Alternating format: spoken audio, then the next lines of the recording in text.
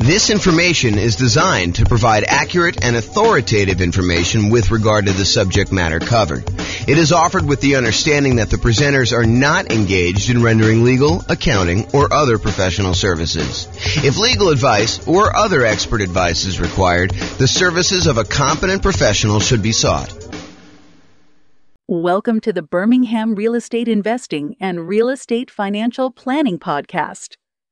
Learn all about investing in real estate in Birmingham, Alabama, with a combination of real estate financial planning and modeling, with numbers specific to Birmingham, plus syndicated, more generalized recordings of live and pre-recorded real estate investing classes, not all of them specific to Birmingham. Be sure to stay tuned after the podcast for a message from our sponsors. Well, good morning and welcome, everyone. I am James Orr, and today we've got a crazy cool class. We're continuing on with the series about how to improve cash flow. And today we're going to cover the section on how to improve cash flow when we're thinking about financing your next rental property. So let's jump right in, because we got kind of a lot to cover. So this is sort of the framework we've been working from. So far, we've talked about how to improve cash flow when searching for a property. We covered that in a previous class.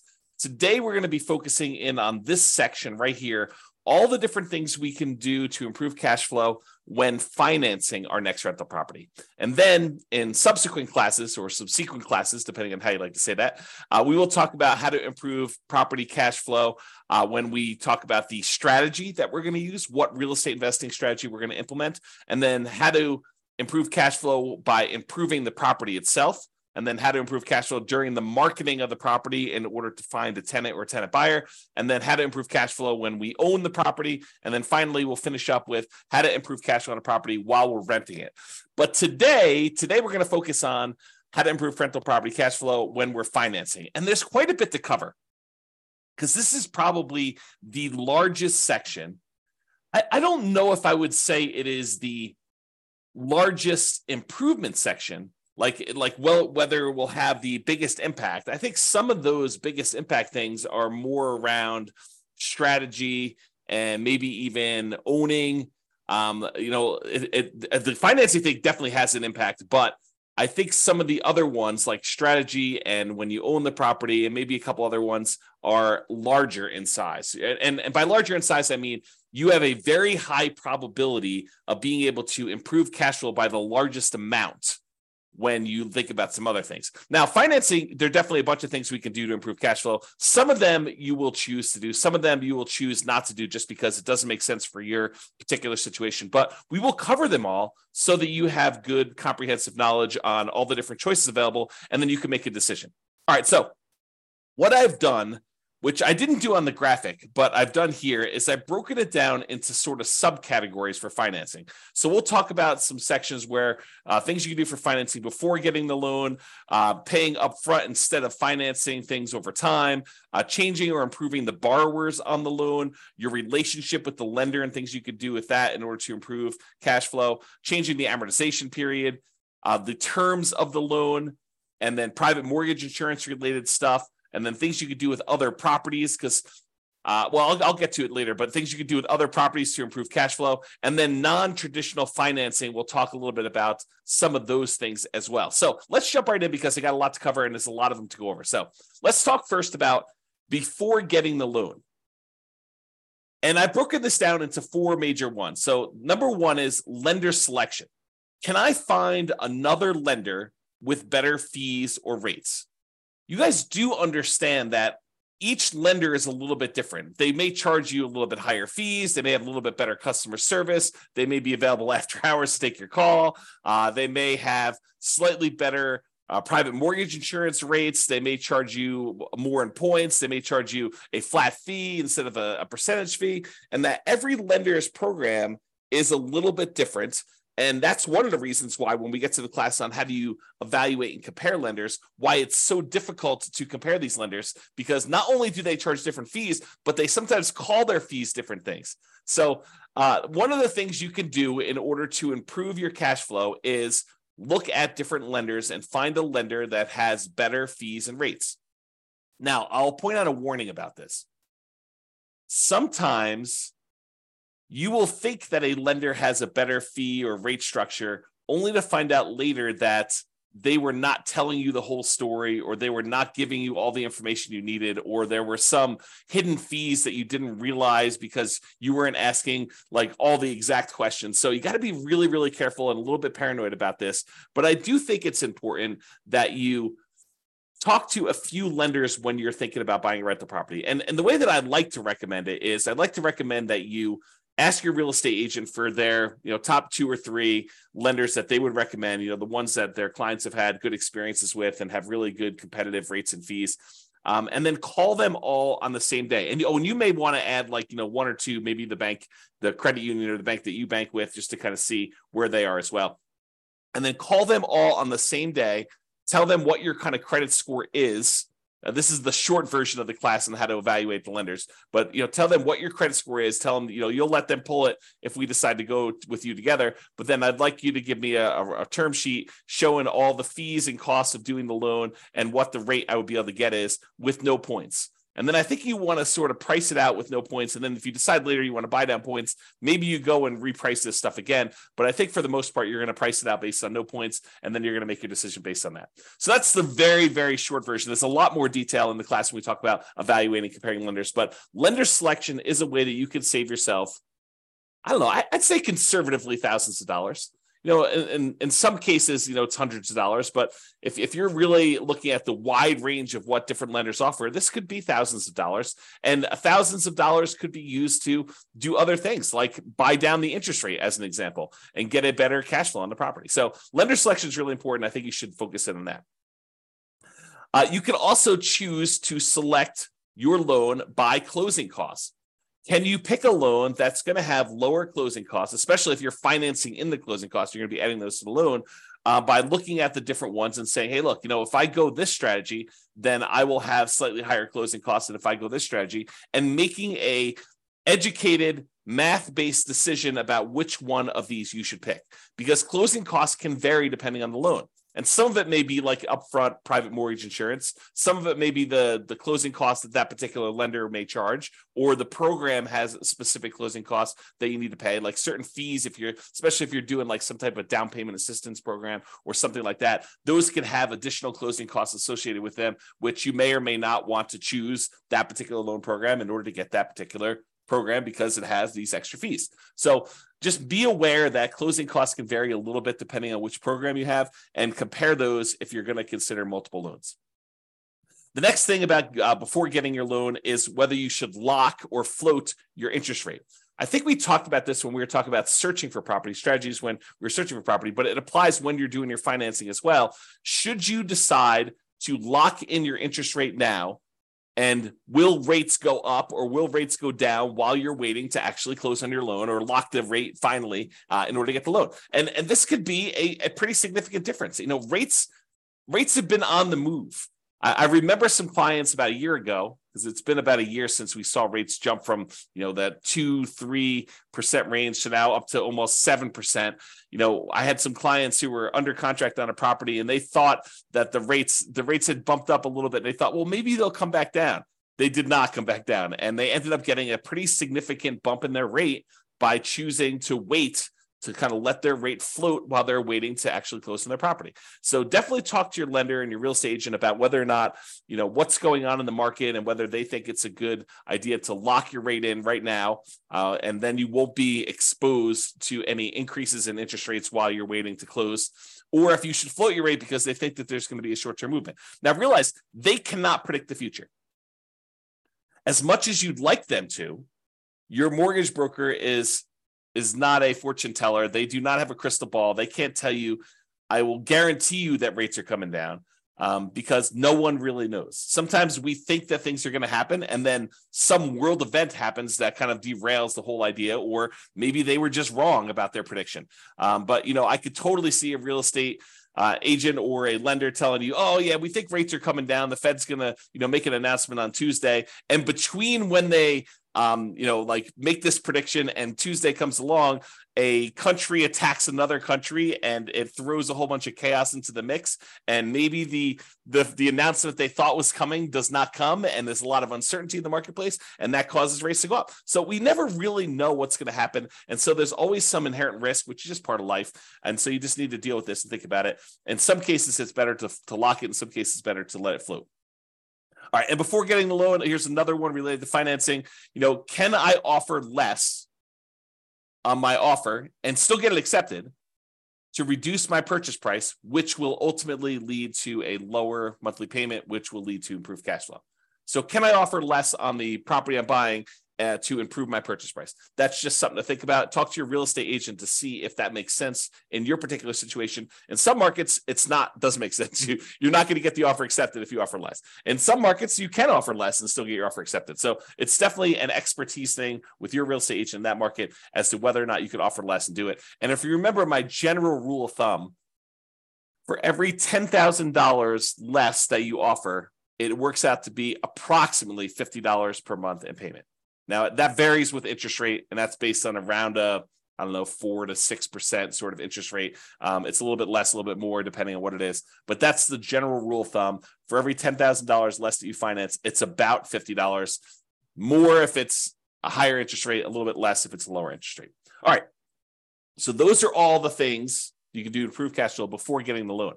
Now let's talk about paying upfront instead of financing. This is the group about things that you could pay for instead of financing them in. And related to that is seller concessions. Seller concessions are when the seller agrees to contribute some money to help you with your closing costs. And you get these by asking for them as part of the offer when you make an offer to buy a property. It's part of the negotiation for you to buy the property. So can I ask a seller to contribute seller concessions to help buy down my interest rate? Now realize for them, it's like giving you a discount on the property. So this may be competing with you offering less. In some cases, you may say, look, I'll offer you your full price, but I want $5,000 in seller concessions. And basically you're saying, I'm going to offer you $5,000 less for the property because $5,000 in seller concessions comes right off of what they would net when they sell you the property. So by asking for seller concessions, though, now you've gathered some money that you can then use in order to pay for some of your closing costs, or maybe buy down your interest rate or something like that, where now you don't need to finance if you were going to finance some of your closing costs in, or if you were going to have a slightly higher interest rate because you weren't going to use money to buy down the interest rate, then you could have a improved interest rate if you ask for seller concessions and you use those to buy down your rate. And we went over the example of this in the previous module on how to improve your cash flow while searching for properties. I give you an example of what the actual numbers were for a specific day on a specific price of property with a lender here that was local to me. And yours will vary a little bit, but realize that I gave you an example and I showed you how much it would cost to buy down your interest rate and how much that would improve the monthly payment on it. So realize seller concessions can be a pretty big one if you're willing to ask for a seller to give those to you and they're willing to do the discount in order to do that. In some cases, in a hotter market especially, in some cases, we might be willing to pay above what the seller is asking in order to get them to include seller concessions so that you can finance in the improvements you're doing. So as one example, some of my clients in the past have bought new construction properties where, let's say the property was a $400,000 property. They might go to the builder and say, look, builder, I will agree to pay you $405,000, but I want you to contribute $5,000 to my closing costs. Why would they do that? Because now you can finance in the seller concessions that you could use to pay for your closing costs and stuff like that. So you could come to the table with less money, which might be overall better for your return on investment calculation, which you got to run it both ways in that spreadsheet. Go to the world's greatest real estate deal analysis spreadsheet and run it by asking, getting seller concessions included, even if it means raising the price, or not getting seller concessions and having to come to the table with that money for closing costs. Okay. So enough on seller concessions. You could choose to pay your closing costs. Some people are thinking, hey, I will go ahead and finance my closing costs because I get this better return on investment. But by financing your closing costs, it does slightly decrease your cash flow because you are borrowing more. And so your monthly payment goes up. Even though your overall return on investment may be better, your overall cash flow may be worse. And so this is a calculation you need to do for yourself. You need to decide by running this in the world's greatest deal analysis spreadsheet. You need to go figure out and say, look, if I decide to pay for my closing costs up front, maybe my overall return, when we look at the 4 different areas of return, appreciation, cash flow, debt pay down, and cash flow from depreciation, the tax benefits part. We're not talking about reserves here, but those do come into play. But really, we're looking at all those returns. We're saying, look, overall, if I have to bring less money to the table, my return on investment looks better. However, my cash flow number might be slightly worse. And so by choosing to pay for closing costs up front, out of pocket, instead of financing them, it may actually improve your cash flow. And if you're really, really focused in on that cash flow number, this is a way for you to improve cash flow. Okay? All right, let's talk about private mortgage insurance. Remember, private mortgage insurance is insurance that the lender asks you to pay to protect them in case you default. The idea is this. The lender says, look, I really want you to put 20% down in order to finance this property. But you really want to finance this property and only put 5% down. So they say, I will reluctantly agree to make you a loan if you only put 5% down.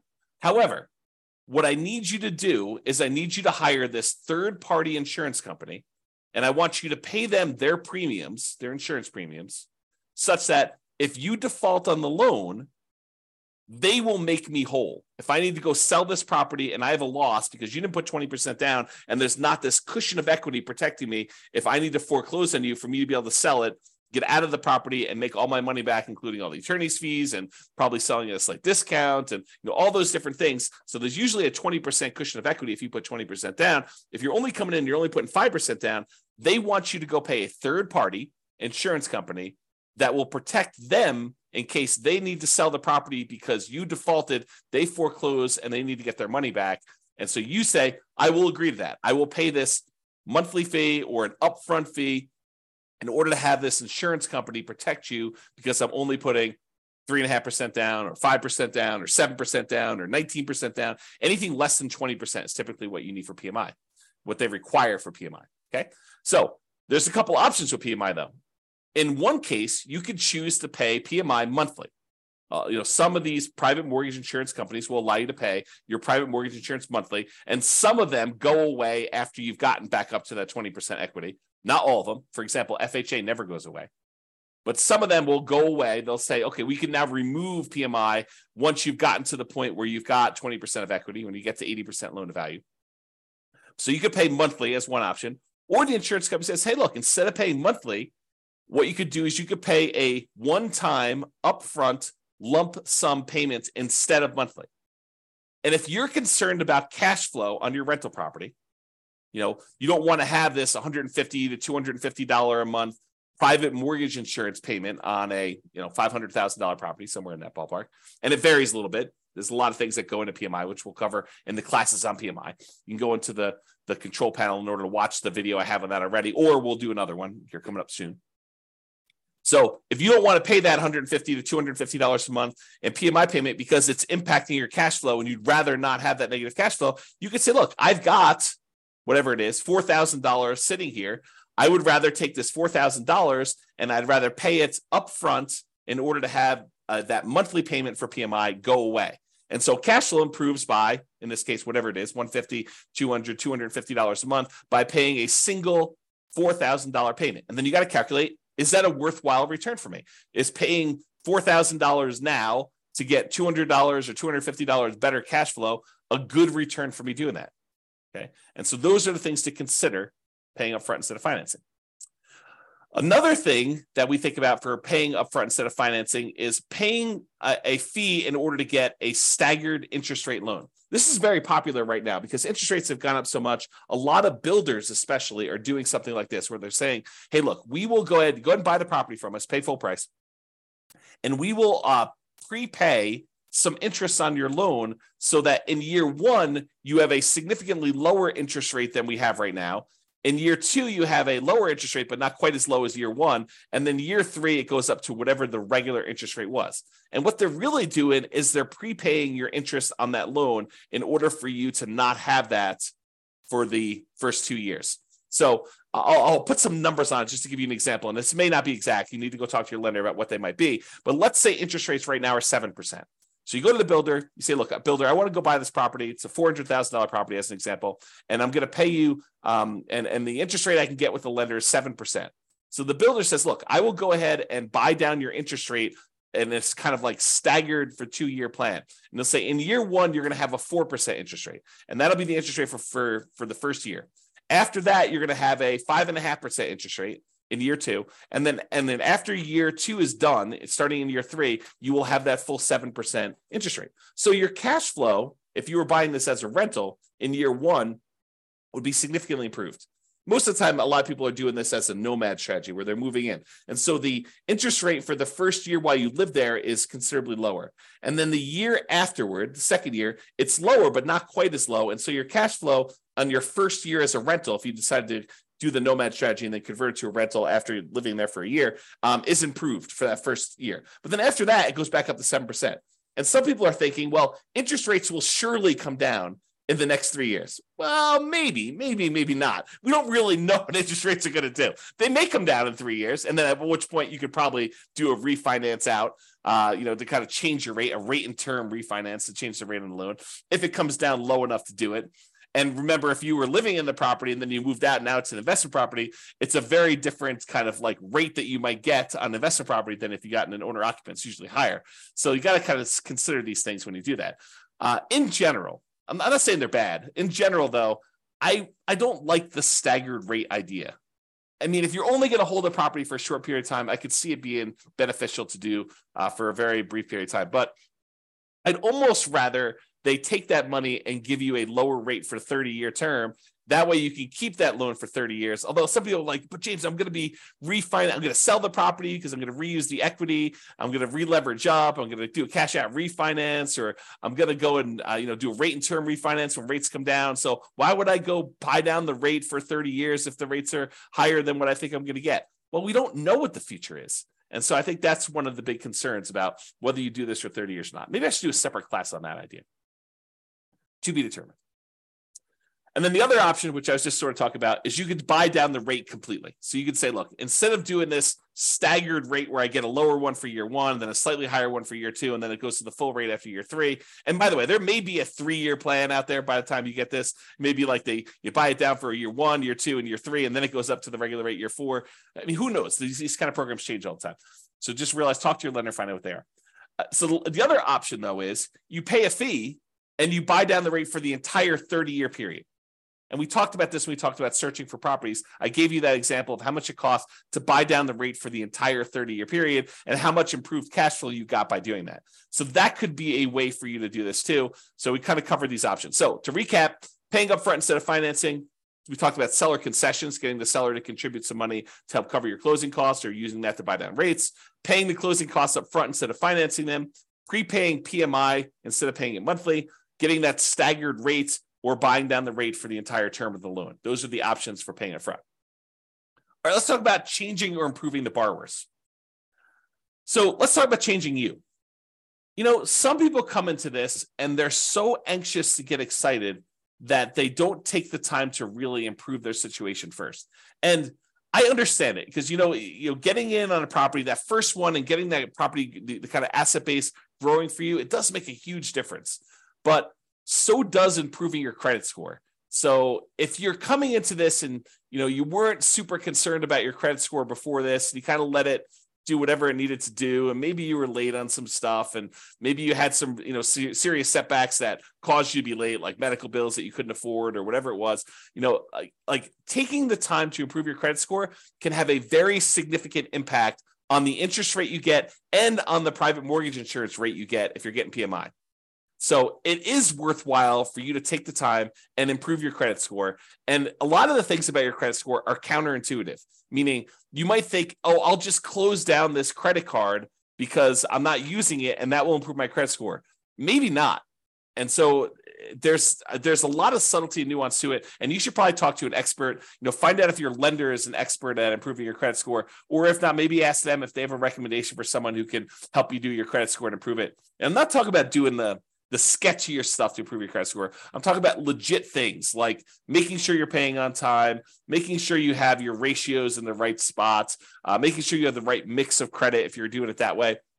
the legit ways to improve your credit score, not like, not paying on anything and then negotiating paying off all your stuff. Like, I'm not talking about doing that, like the scorched earth version of that. That's not what I'm referring to.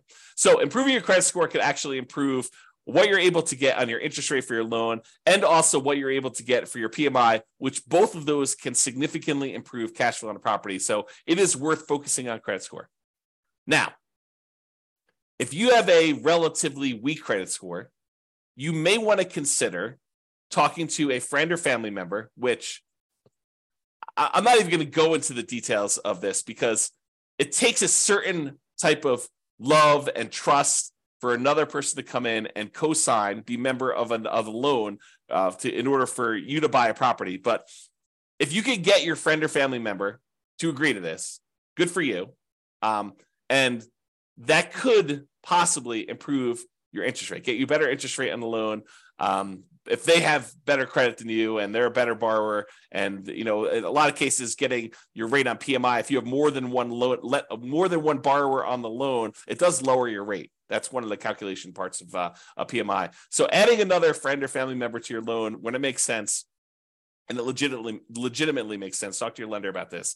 That could actually improve your overall cash flow. It could improve your credit score. It could improve your PMI rate, and so it could improve cash flow on that.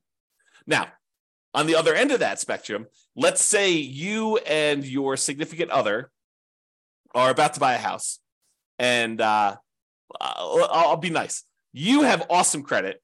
Your significant other has not been the most responsible with money, and they've had credit challenges in the past, and they are really hurting your interest rate, and they are really hurting your private mortgage insurance rate that you're getting on the property. And you could qualify for the loan otherwise. You've got the good job, and you're the one that you've been responsible with your money, and you can qualify. You can get the good rate there. So you might want to consider, even though you love your significant other, you may want to consider getting the loan without them on it, so that your overall cash flow and your private mortgage insurance, or your overall cash flow, but your loan interest rate and your PMI rate are better, and you therefore have cash flow. You do not need to voluntarily take a worse cash flow position for love. You could be practical about this. Maybe talk to an attorney even about adding them on as soon as you close on the property, deeding them onto the property. Talk to your attorney about whether this is legal and how to do it correctly in your state. But you could maybe go get the loan yourself, buy the property yourself solo, and then add in your significant other for the sake of love after you close on the property. That way you get the benefit of the better cash flow, the better PMI rate, and they also then own the property with you if you're doing that. And as an aside, some married couples will go ahead and buy properties independently. They'll have one buy a property, then the next one will buy the property, then the next one will buy a property, and they keep alternating back and forth, because when you're doing non-owner occupant financing, you are limited in the number of loan spots you can get with 30-year fixed rate financing. And so a lot of them will try to go ahead and do 10 independently, just all in their name, and their spouse will do 10 solo in just their name. But definitely talk to your lender about if this is your plan, because I've heard that some lenders don't like it if you're filing joint tax returns. They will sort of count them all together. But if you're doing independent tax returns, then they may say, hey, look, you've got your own tax return. You could do 10. You're doing your own tax return. You could do 10. And so do some loan planning with the help of a good lender in order to do this, which reminds me, we talked before about choosing a lender based on their kind of rates and fees and stuff, and realize I personally would be willing to pay a small premium, not a crazy large premium, but a small premium, not necessarily choose the cheapest lender if this lender is providing additional value, like this idea of loan planning and improving my credit and things like that. That's worth something. And so paying a small premium in order to do that makes sense to me. Okay. Now I've gone off on that tangent. So removing a borrower could actually help you get a better interest rate, get better PMI. And so you may want to consider, for the sake of love, for the sake of love, leave them off the loan and then put them back on, so that you guys get overall improve your situation and your kind of cash flow on the property. And then using a similar idea to adding the borrower, you could partner with somebody who is a loan partner who could just get better loan terms. So the idea is maybe you form an LLC, And in the LLC, you are providing either the deal and some of the capital or the deal and all the capital. And you're bringing in a third party who is a super strong qualified borrower. And they are becoming one of the partners in the LLC, one of the owners in the LLC. And they're the ones getting and signing for the loan. And that could be a better way for you to do it than if you were to go do this solo, get the loan, or if you guys were both to go buy it and, kind of like both of you on title solo, so go talk to your attorney about structuring this and how it would work, and talk to your lender about how this would work with having a loan partner and whether that gets you better loan terms. Okay, so we talked about that. Now let's talk about your relationship with the lender. And I will tell you, of all of the strategies we have here, these are probably the ones I've seen the least, actually implemented the least, and probably the ones that have the least impact. But they do sometimes come up, so I wanted to mention them to be comprehensive. So here are two different things that discuss your relationship with the lender. Number one, some lenders will allow you to get a small discount on your interest rate if you set up automatic payments. And it's usually on an account that they have in their bank. So you go to your local credit union, and your local credit union may have some program. They don't all have this, but this is why I said that this is one of the ones I've seen the least. But some credit unions may say to you, hey, our rate is 7%. However, if you actually set up auto pay on the checking account you have with us, then your rate becomes 6.875 for the life of the loan. And so you may say, that makes a lot of sense to me. I'll go ahead and use the account that I already have with you that I'm going to use to pay on this loan. That makes great sense. I'll get an improvement on my interest rate. So that's one option. Some credit unions or banks or whatever it is may say to you, hey, look, if you have a investment account with us, you may get a slightly better interest rate if you have a savings account, a checking account, and your investments all with us and your mortgage. We might give you a small interest rate benefit by being a ideal customer that has a much larger relationship with you. Or they may actually say, hey, look, if you have more than X number of dollars on deposit with us, whatever that is, $25,000, $100,000, $500,000, then we will give you our preferred lending criteria, tier, whatever it is, in order to do that. You tend to see more of those with commercial loans, although maybe you see it with residential loans. Again, I don't see this very often, but I've definitely heard about people getting these benefits. I had one client at closing told me about their lender was giving them some type of preferred rate for doing some of this stuff. So check with your lender, see if that's appropriate for you. All right, change the amortization. Amortization has to do with the period of time over which your loan pays off. If you say you have a 30-year amortizing loan, that means that by making regular monthly payments, the loan will be paid down to a zero balance after 30 years. Or if you have a 15-year amortization, it means that a 15-year loan, by making the regular monthly payments, will be paid off down to zero at the end of 15 years. Okay, so when we talk about amortization, I'm talking about kind of like the period of the loan or how the loan is amortized to do that. So for example, with an interest-only loan, the loan is not amortized. You are only paying the interest that is due, and the balance of the loan is staying the same throughout that period of time. So you may be paying just the interest, no additional money toward the principal or the amount that you owe on the loan, and so the balance of the loan is not going down. Well, by paying interest only, that does improve cash flow. So you could choose, if your lender offered this and you were willing to do this, to say, look, I'm not willing to have a 30-year amortizing loan. I want to have an interest-only loan. Then you'll always owe the same amount unless you pay extra and reduce your principal. But I want to pay the same amount and only pay the interest on the loan, which would improve cash flow. If you think about it, this is part of our deal alchemy class. But if you think about the 4 areas of return we sometimes talk about, the appreciation part of the return, the cash flow part of the return, the debt pay down part of the return, and the cash flow from depreciation or the tax benefits part of the return, plus the reserves. But if you think about those kind of primarily 4 areas of return, what we're doing by doing an interest-only loan is we're using deal alchemy in order to say, hey, look, instead of taking the return we're getting from paying down the loan, the amount of money we'd be paying in principal, we're moving that return up into the return quadrant for the cash flow. So we're saying, look, we're taking a 0 return on debt pay down, and we're moving that to the cash flow portion of our return. So that could improve cash flow by doing that. So you could do an interest-only loan if you wanted to do that instead of having the loan be paid down. There are some rare loans out there, less common these days, but I wanted to include this to be comprehensive, where you can pay less than the interest that is due. So if you think about it, you have a $400,000 property, a $400,000 loan, you're paying 7% interest on it. They can calculate out how much interest is due in that month. It's 7%, times the 400,000 divided by 12. That's how much interest is due in that first month. But if you decide to pay less than that amount, then the balance of the loan increases. It goes up. You no longer owe $400,000 after the first month. You might owe $400,200. And then the next month, your interest that is due is actually higher. And so if you have this negatively amortizing loan, the loan balance actually increases each time you make a monthly payment because you're not even paying the full amount of interest that is due, which improves cash flow, oddly enough, right? You're basically taking that debt pay down part of the return, and instead of making it zero with like an interest-only loan, you're making that negative.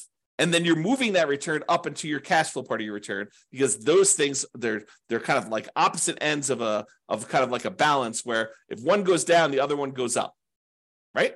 You think about it that way. So in this case, if you were willing to take a negative amortizing loan, which most of the time I don't recommend this because the amount you owe in the property is actually increasing each month. It's kind of a weird position to be in, but you could actually do this in order to improve cash flow. All right, rate from loan term. So I don't know if you realize this, but if you get an interest rate on a 30-year loan versus the interest rate on a 15-year loan, the interest rate on a 15-year loan tends to be lower than the interest rate in a 30-year loan. So if you go to a lender and you ask them for quotes for both a 15-year loan and a 30-year loan, the 15-year loan will have a lowest interest rate. It'll have a higher payments because you're paying off the same loan amount over a 15-year term. So the amount you're paying in principal goes up considerably. So the payment amount on a 15-year loan will be much higher, and the payment amount on a 30-year loan will often be much lower. However, the interest rate on a 15-year loan will be lower, and the interest rate on a 30-year loan will be higher. Okay, so you could go to a lender and say, I'm going to change my loan term in order to change the interest rate, which might impact your cash flow on a property and may be beneficial for you. It's not going to be beneficial from a pure cash flow perspective, probably change from a 30-year to a 15-year loan, but it might actually improve your overall return on investment numbers, although you'd have to do the math on that. And I think most of the time it would not, but you can do the math and see. Okay. Loan term. So this is part of changing the amortization. Can I change the loan term? For example, instead of getting a 30-year loan, you could try to get ready for this? A 40-year loan. Because 30 years is not long enough. If we spread this thing out over 40 years, that's better, which they're offering them now. It's my understanding. There are some options for getting 40-year loans. They're rare still, might be hard to find, but I've heard of people getting these 40-year loans. I think my friend Jason sent me over an email talking about 40-year FHA loans, if I'm not mistaken. I was like, that's crazy. So anyway, if you got a 30-year loan, the payment on that would be higher. Hard for me to even say. 30-year loan would be higher than if you got a 40-year loan for the same reason that a 15-year loan would be higher than a 30-year loan, right? If you're trying to pay off a $400,000 loan over 15 years, the payment for that's going to be higher than if you try to pay off the same $400,000 over 30 years. Well, you could do the same idea. If you go from 30 years to 40 years, your payment will actually go down. And so that would improve cash flow. Something to consider. All right. So we've talked about changing the amortization. Let's talk about loan terms. Loan terms are sort of like the things that go into the loan. So amount borrowed. Could you put more down, larger down payment, to reduce the amount that you're borrowing? Or could you buy a less expensive property, put the same percentage down, and reduce the amount you're borrowing? Because by reducing the amount you're borrowing, that would improve your cash flow. So change the loan terms. Either put more down or reduce the amount that you're borrowing by buying a less expensive property. You can also adjust this by adjusting the loan to value. Can I put more down to improve my interest rates by doing a lower loan to value? For example, if you put 20% down to buy an investment property, they will quote you a certain interest rate. Let's call it 7.5. However, if you put 25% down, if you put 5% more down, not 5% more of the 20%, but 5 points more. So 20 to 25. I know that's confusing. Put 25% down instead of putting 20% down. then they will give you a lower interest rate.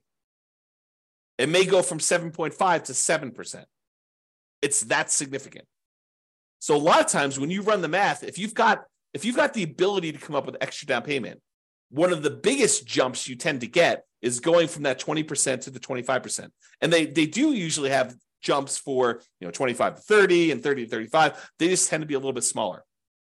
But there's a big risk, or at least perceived, it probably is true, but there is a big risk reduction for them by having you go from 20% to 25%. And so they will often give you a better interest rate from going from 20% to 25%. And it can be significant. This could be a significant way to improve your cash flow from two perspectives, right? First of all, you're borrowing less because you're putting more down.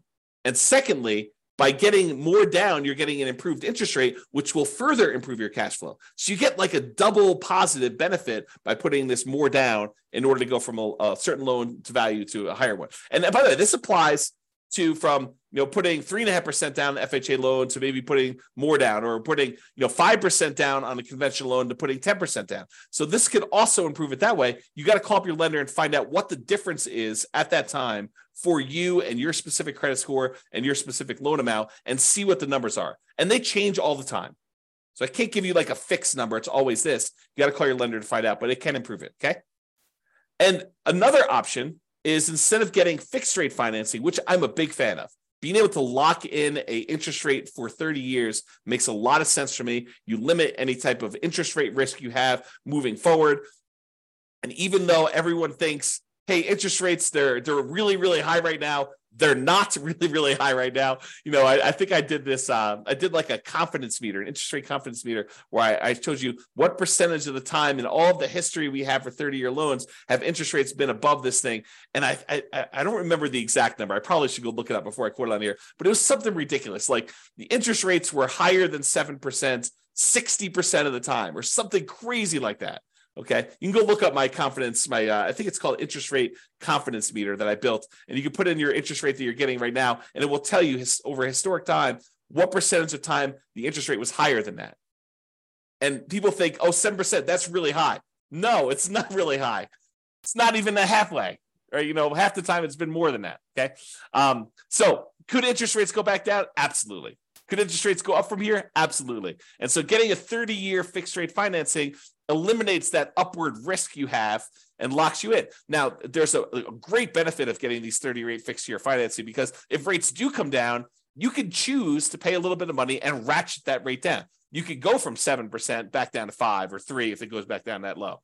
Okay. But you don't have the risk of it going up to 9 or 11 or 15 or 18, which it has gone to. Okay. So those are things you can consider. So why was I telling you this? Because you could choose to take an adjustable rate interest rate in order to get a lower rate right now in order to improve cash flow in the short term. But you're doing that, but you're adding in the risk that interest rates will go up higher than what you could have gotten fixed right now. So as an example, and I'm going to make up numbers. Let's say you could go, and if you got you could get a 7% 30-year fixed rate financing right now if you got a loan for 30 years. Or the lender says to you, or right now, I could give you 5.5% if you take an adjustable rate mortgage where the rate adjusts every year. And it can't go up above 9, as an example. And you're like, wow, the cash flow difference between 7% right now and 5.5 with an adjustable rate mortgage, 7% fixed rate for 30 years versus 5.5 where it adjusts every year, or maybe it's fixed for 5 years. They get you with this, right? They're like, hey, it's fixed for 5 years and then it adjusts every year after that. You're like, oh, that sounds great. But there's all different programs. They vary. Okay, but let's say, for the sake of this argument, let's say it adjusts every year. So they say, I'll give you 5.5 today, but it can adjust every year. You're like, that sounds really good. I'll get better cash flow, and rates are surely going to go down. They're just kind of like got this like bump right now because we're trying to get inflation under control. And as soon as inflation gets under control, we're going to drop rates way back down to 3. I'll refinance out. This will be a win all the way around. Maybe. And let's say next year, the rates are now at 9.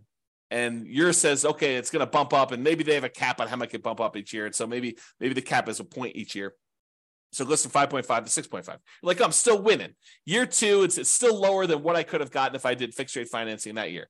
And you got another year, and now rates are 11.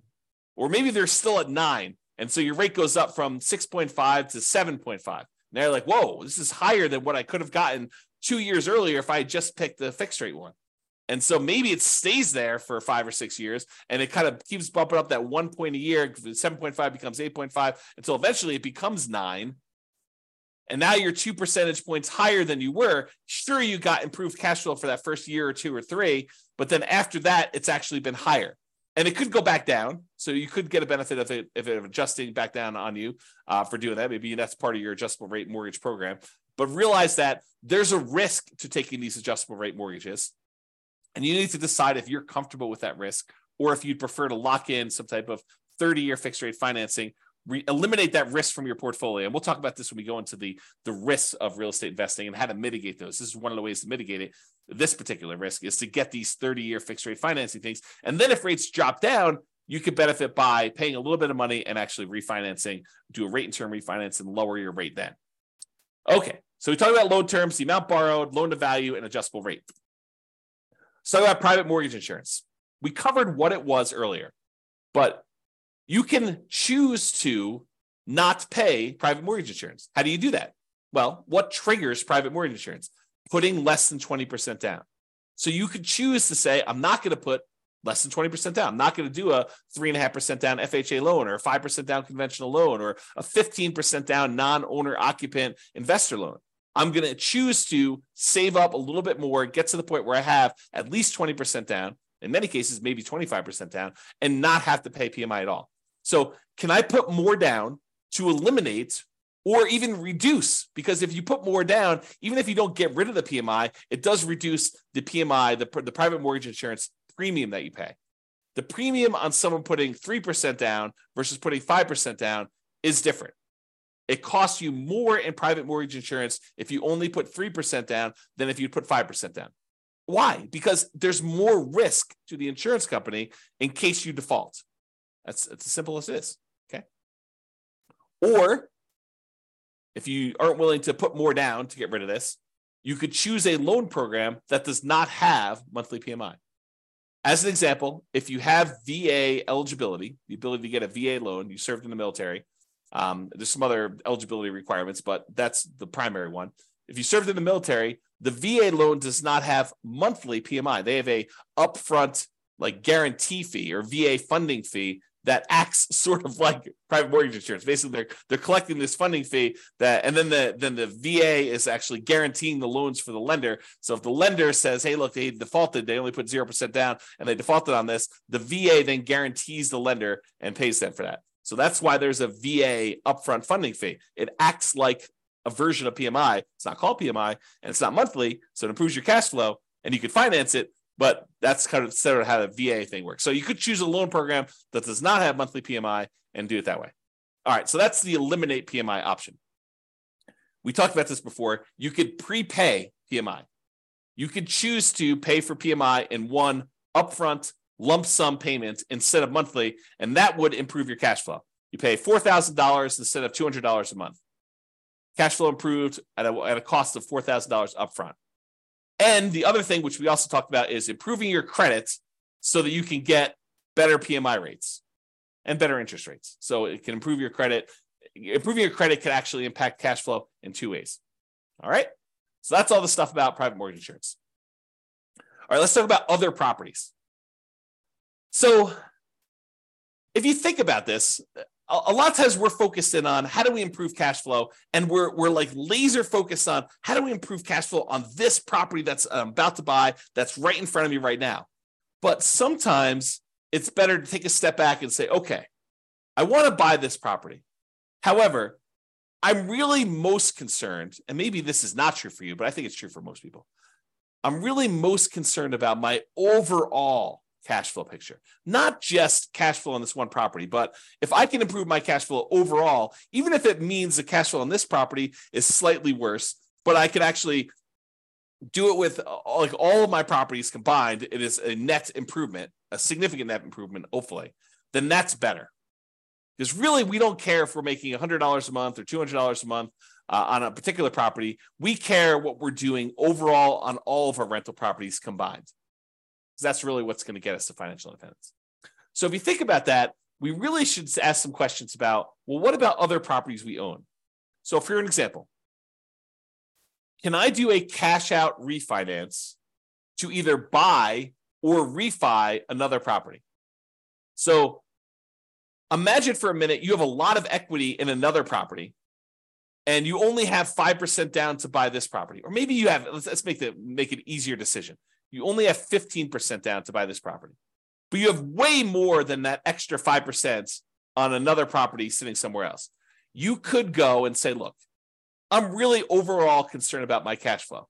And while this one property that's got a lot of equity is cash flowing great, it might be better for me to go put a home equity line of credit or do a cash out refinance or do something on this other property that I've got a ton of equity in to get the extra 5% or maybe an extra 10% down payment. So I can get from where I was at 15% to all the way to 25% so that the cash flow on the property I'm about to buy is way improved. I would hurt my other property that I had a little bit by doing this money and borrowing against that one, but it would mean such a big difference on the other one that I'm about to buy that it is worth doing. Think about it that way. You went from having let's say you're doing a non-owner occupant loan, an investor loan. So you'd have 15% down, you'd otherwise have PMI on that one, and the interest rate in a 15% down loan tends to be pretty ugly. But if you go and you put an extra 10% down to get up to 25% down overall on that property, now you get rid of PMI and you get that great interest rate bump from going from 20% to 25%, going from 15% to 25% is even bigger. And so now you have an improved interest rate, you're borrowing less, and you're getting rid of PMI. The cash flow improvement by doing that may be so much better than the cost of doing the HELOC or whatever it is over here on this loan. And it may be worthwhile for you to do that. That's just sort of one example. There may be another example where you literally have a free and clear property, you don't have a mortgage on it at all, and it may be better, easier, mathematically better, improved cash flow wise to do a cash out refinance on that one, take some or all of that money, and then use that to buy the next property in order to make that one better. Or maybe even to do a refi on that property. In some cases, you may choose to take money from another property that you have, maybe a free and clear one, and get down below 75% loan to value so that you could do a better rate and term refi on that one. And you're kind of moving equity around in order to improve your cash flow position. Just things to think about, okay? And I think I covered this next one with my first example, cash out refi for a larger down payment. So we talked about borrowing money from another property where you took money out of that in order to get from 15% down all the way up to 25% down. And so it may make sense from an overall perspective to do it that way. And then the other thing to be aware of is there are limitations once you get to a certain portfolio size on your ability to do cash out and rate and term refinances. For example, and this changes all the time, so go check with your lender about what the current rules are. But for example, my understanding is that right now, and I've not done this recently, so you don't want to check with your lender, make sure that even what I'm saying is appropriate for this instant in time. But right now, my understanding is that if you have 10 loans on 10 properties, you cannot do a rate and term refi on any of your investment properties. You need to have less than 10 in order to do that. So before you go buy your 10th property, or before you get yourself in a situation where you're going to limit what you can do, look at your whole portfolio and see if there are changes you should do before you buy your next property. So should you do a rate and term refinance or a cash out refinance on a property before you buy your next property, where it makes sense to do that because now you have less properties? We sometimes see this, although I'm not sure it exists anymore, but sometimes we see this when you get over 4 loans. The rates when you have less than 4 loans is one thing. The rates when you get over 4 loans might be something different. So check with your lender about rules that might apply to you and ask them the questions like, okay, so I'm thinking about doing a rate and term refi in the future. Is this going to affect me doing that? And these things can change. So they may not tell you something that applies a year or 2 or 3 down the road because there may be a change of policy, but using the rules right now, are there limitations on that? Okay.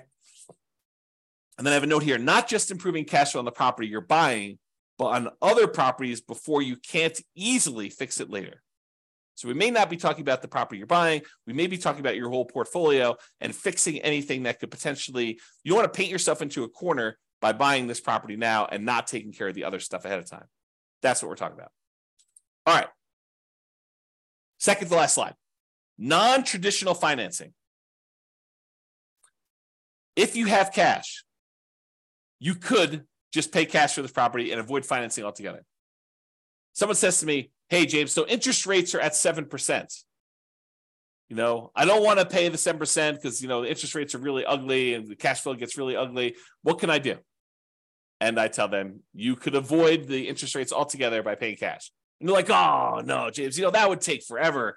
I only have, 5% saved up. I would need to save up for whatever it is. And that would take forever to do that. And, I don't want to do that. Then I'd be way far behind. Well, having done modeling on saving up until you have enough to buy free and clear properties and how long that takes to be financially independent, doing that strategy where you buy rental properties free and clear using the same savings rate you'd have if you were buying rentals much faster, doing the 5% down or 20% down or 25% down. So I can compare the time it takes you to be completely financially independent, saving 5% down, buying owner-occupied properties, moving in, living there for a year, converting those to a nomad when you save up another 5%, to 20% down, where you buy non-owner-occupied properties, to doing 25%, where you buy non-owner-occupied properties, to saving up and buying properties free and clear. The extra time it takes to buy the properties free and clear is nowhere near how much extra they think it is. It's a relatively small difference to buy properties free and clear. So if you're really, really paranoid about this, if you're like, look, 7% interest rates, cash flow is really ugly in my marketplace, even with all the things that I can do in order to improve cash flow, it's not the end of the world if you save up and put more down, whether that's free and clear or 50% down in order to get to the point where you don't have negative cash flow. Like it doesn't take that much longer if you do that strategy. It's more discipline and you got to do some stuff with the money in the meantime. But think about it this, well, I'm not going to go into this. There's a whole class coming on this idea of speed versus the speed of 5% down or 20% down, 25% down versus buying properties free and clear. And probably another class eventually on 50% down. I just haven't run the numbers on putting half down, which I just need to do, right? So it's not hard. I just need to take the time to do it. All right. So you could pay cash, which would significantly improve your cash flow, which is one of the reasons why it's not that much longer. Because when you buy a property all cash, it makes up a huge amount of ground to you having the amount coming in that you need in order to be financially independent. When you buy a property that you put a little bit down and you only have a small amount of cash flow, well, that doesn't contribute that much to you being financially independent. But when you buy a property free and clear and you have all of the cash flow, minus your kind of taxes and insurance and maintenance and vacancy, but you don't have a mortgage payment, which is usually a pretty large chunk of that, and your cash flow is very, very large, you don't need very many free and clear properties to get to the point where you're financially independent. Whereas if you buy ones that have small amounts down, 5%, 10%, 20%, 25% down, then the amount of cash flow you get on those is a lot smaller. You need a lot more, or you need a lot of time for them to build up to the point where they have cash flow going. So math is really interesting. All right, I've gone off on a tangent long enough on that one. So you could pay cash. And would it be better to do that as a consideration for you? You could choose to seek out private financing. Talk to grandma and grandpa at the Thanksgiving table and say, hey, you got any money in CDs? I'm doing this real estate investing thing. Interest rates right now are 7%. What are you earning on your CDs? Well, I'm getting 2%, 3%. Okay, well, how about you loan me money at 4%? I'll pay you 4% on your money there. So you could structure private financing to get better terms than you could by going to a bank. Or all the creative financing things like owner financing, where you negotiate with the seller to get like purely bespoke financing terms, where it doesn't matter what the market's doing. You and the seller come to terms over what interest rate they're going to charge you, whether that's 11% a premium or 3% a big discount or 0% in some cases, right? Depending on how you structure it. So you could do owner financing like that. You could do subject to or wrap financing. Subject to is where you buy a property and you leave the existing loan in place. You're buying the property subject to the existing financing. Or wrap financing, where they have an existing loan and they're wrapping that with a new loan and they're making payments to the underlying loan and you're making a payment to them and they're keeping the difference. Or the lease option family, acquiring properties on lease option, where you're agreeing to lease a property from somebody for a period of time, and you have the rights to buy that. You have an option to buy it in a year or 2 or 3 or 4 or 5 or 10 in the future. Or maybe it's a lease purchase where you have a lease in place and you have a purchase contract that goes out a year or 2 years or 3 years or 4 years or 5 years or whatever it is, like that whole family of things. So would a seller consider some type of creative financing could be a solution to improve cash flow while we're talking about financing? And would those be better terms than you can get now from a traditional lender? Things to consider. Or the last one, loan assumption. We have all these loans out there that got 3%, sometimes less than 3%, sometimes 4% interest rates. And now interest rates are up at 6s and 7s. And so the loans that they had before are attractive, and some loans are assumable. For example, FHA loans. The challenge I think we're running into here with these loan assumptions, we've got all these really attractive loans out there, but unless you can get a big enough discount where the amount you need to bring to the table is relatively small, you're assuming the loan at what their current balance is. And since property values went up so much, we have this huge amount of equity that a lot of these sellers at least perceive that they have. And so you need to either pay off that equity or structure it in such a way that you're getting a big enough discount where the equity is a reasonable amount to pay in order to acquire these properties. But these could be attractive ways to structure it if you can overcome some of the challenges we have associated with that. Okay, so that's it for all the traditional financing. So in conclusion, optimizing cash flow is about maximizing income and minimizing expenses. And I have a typo. Correct the typo. All right. It's about maximizing,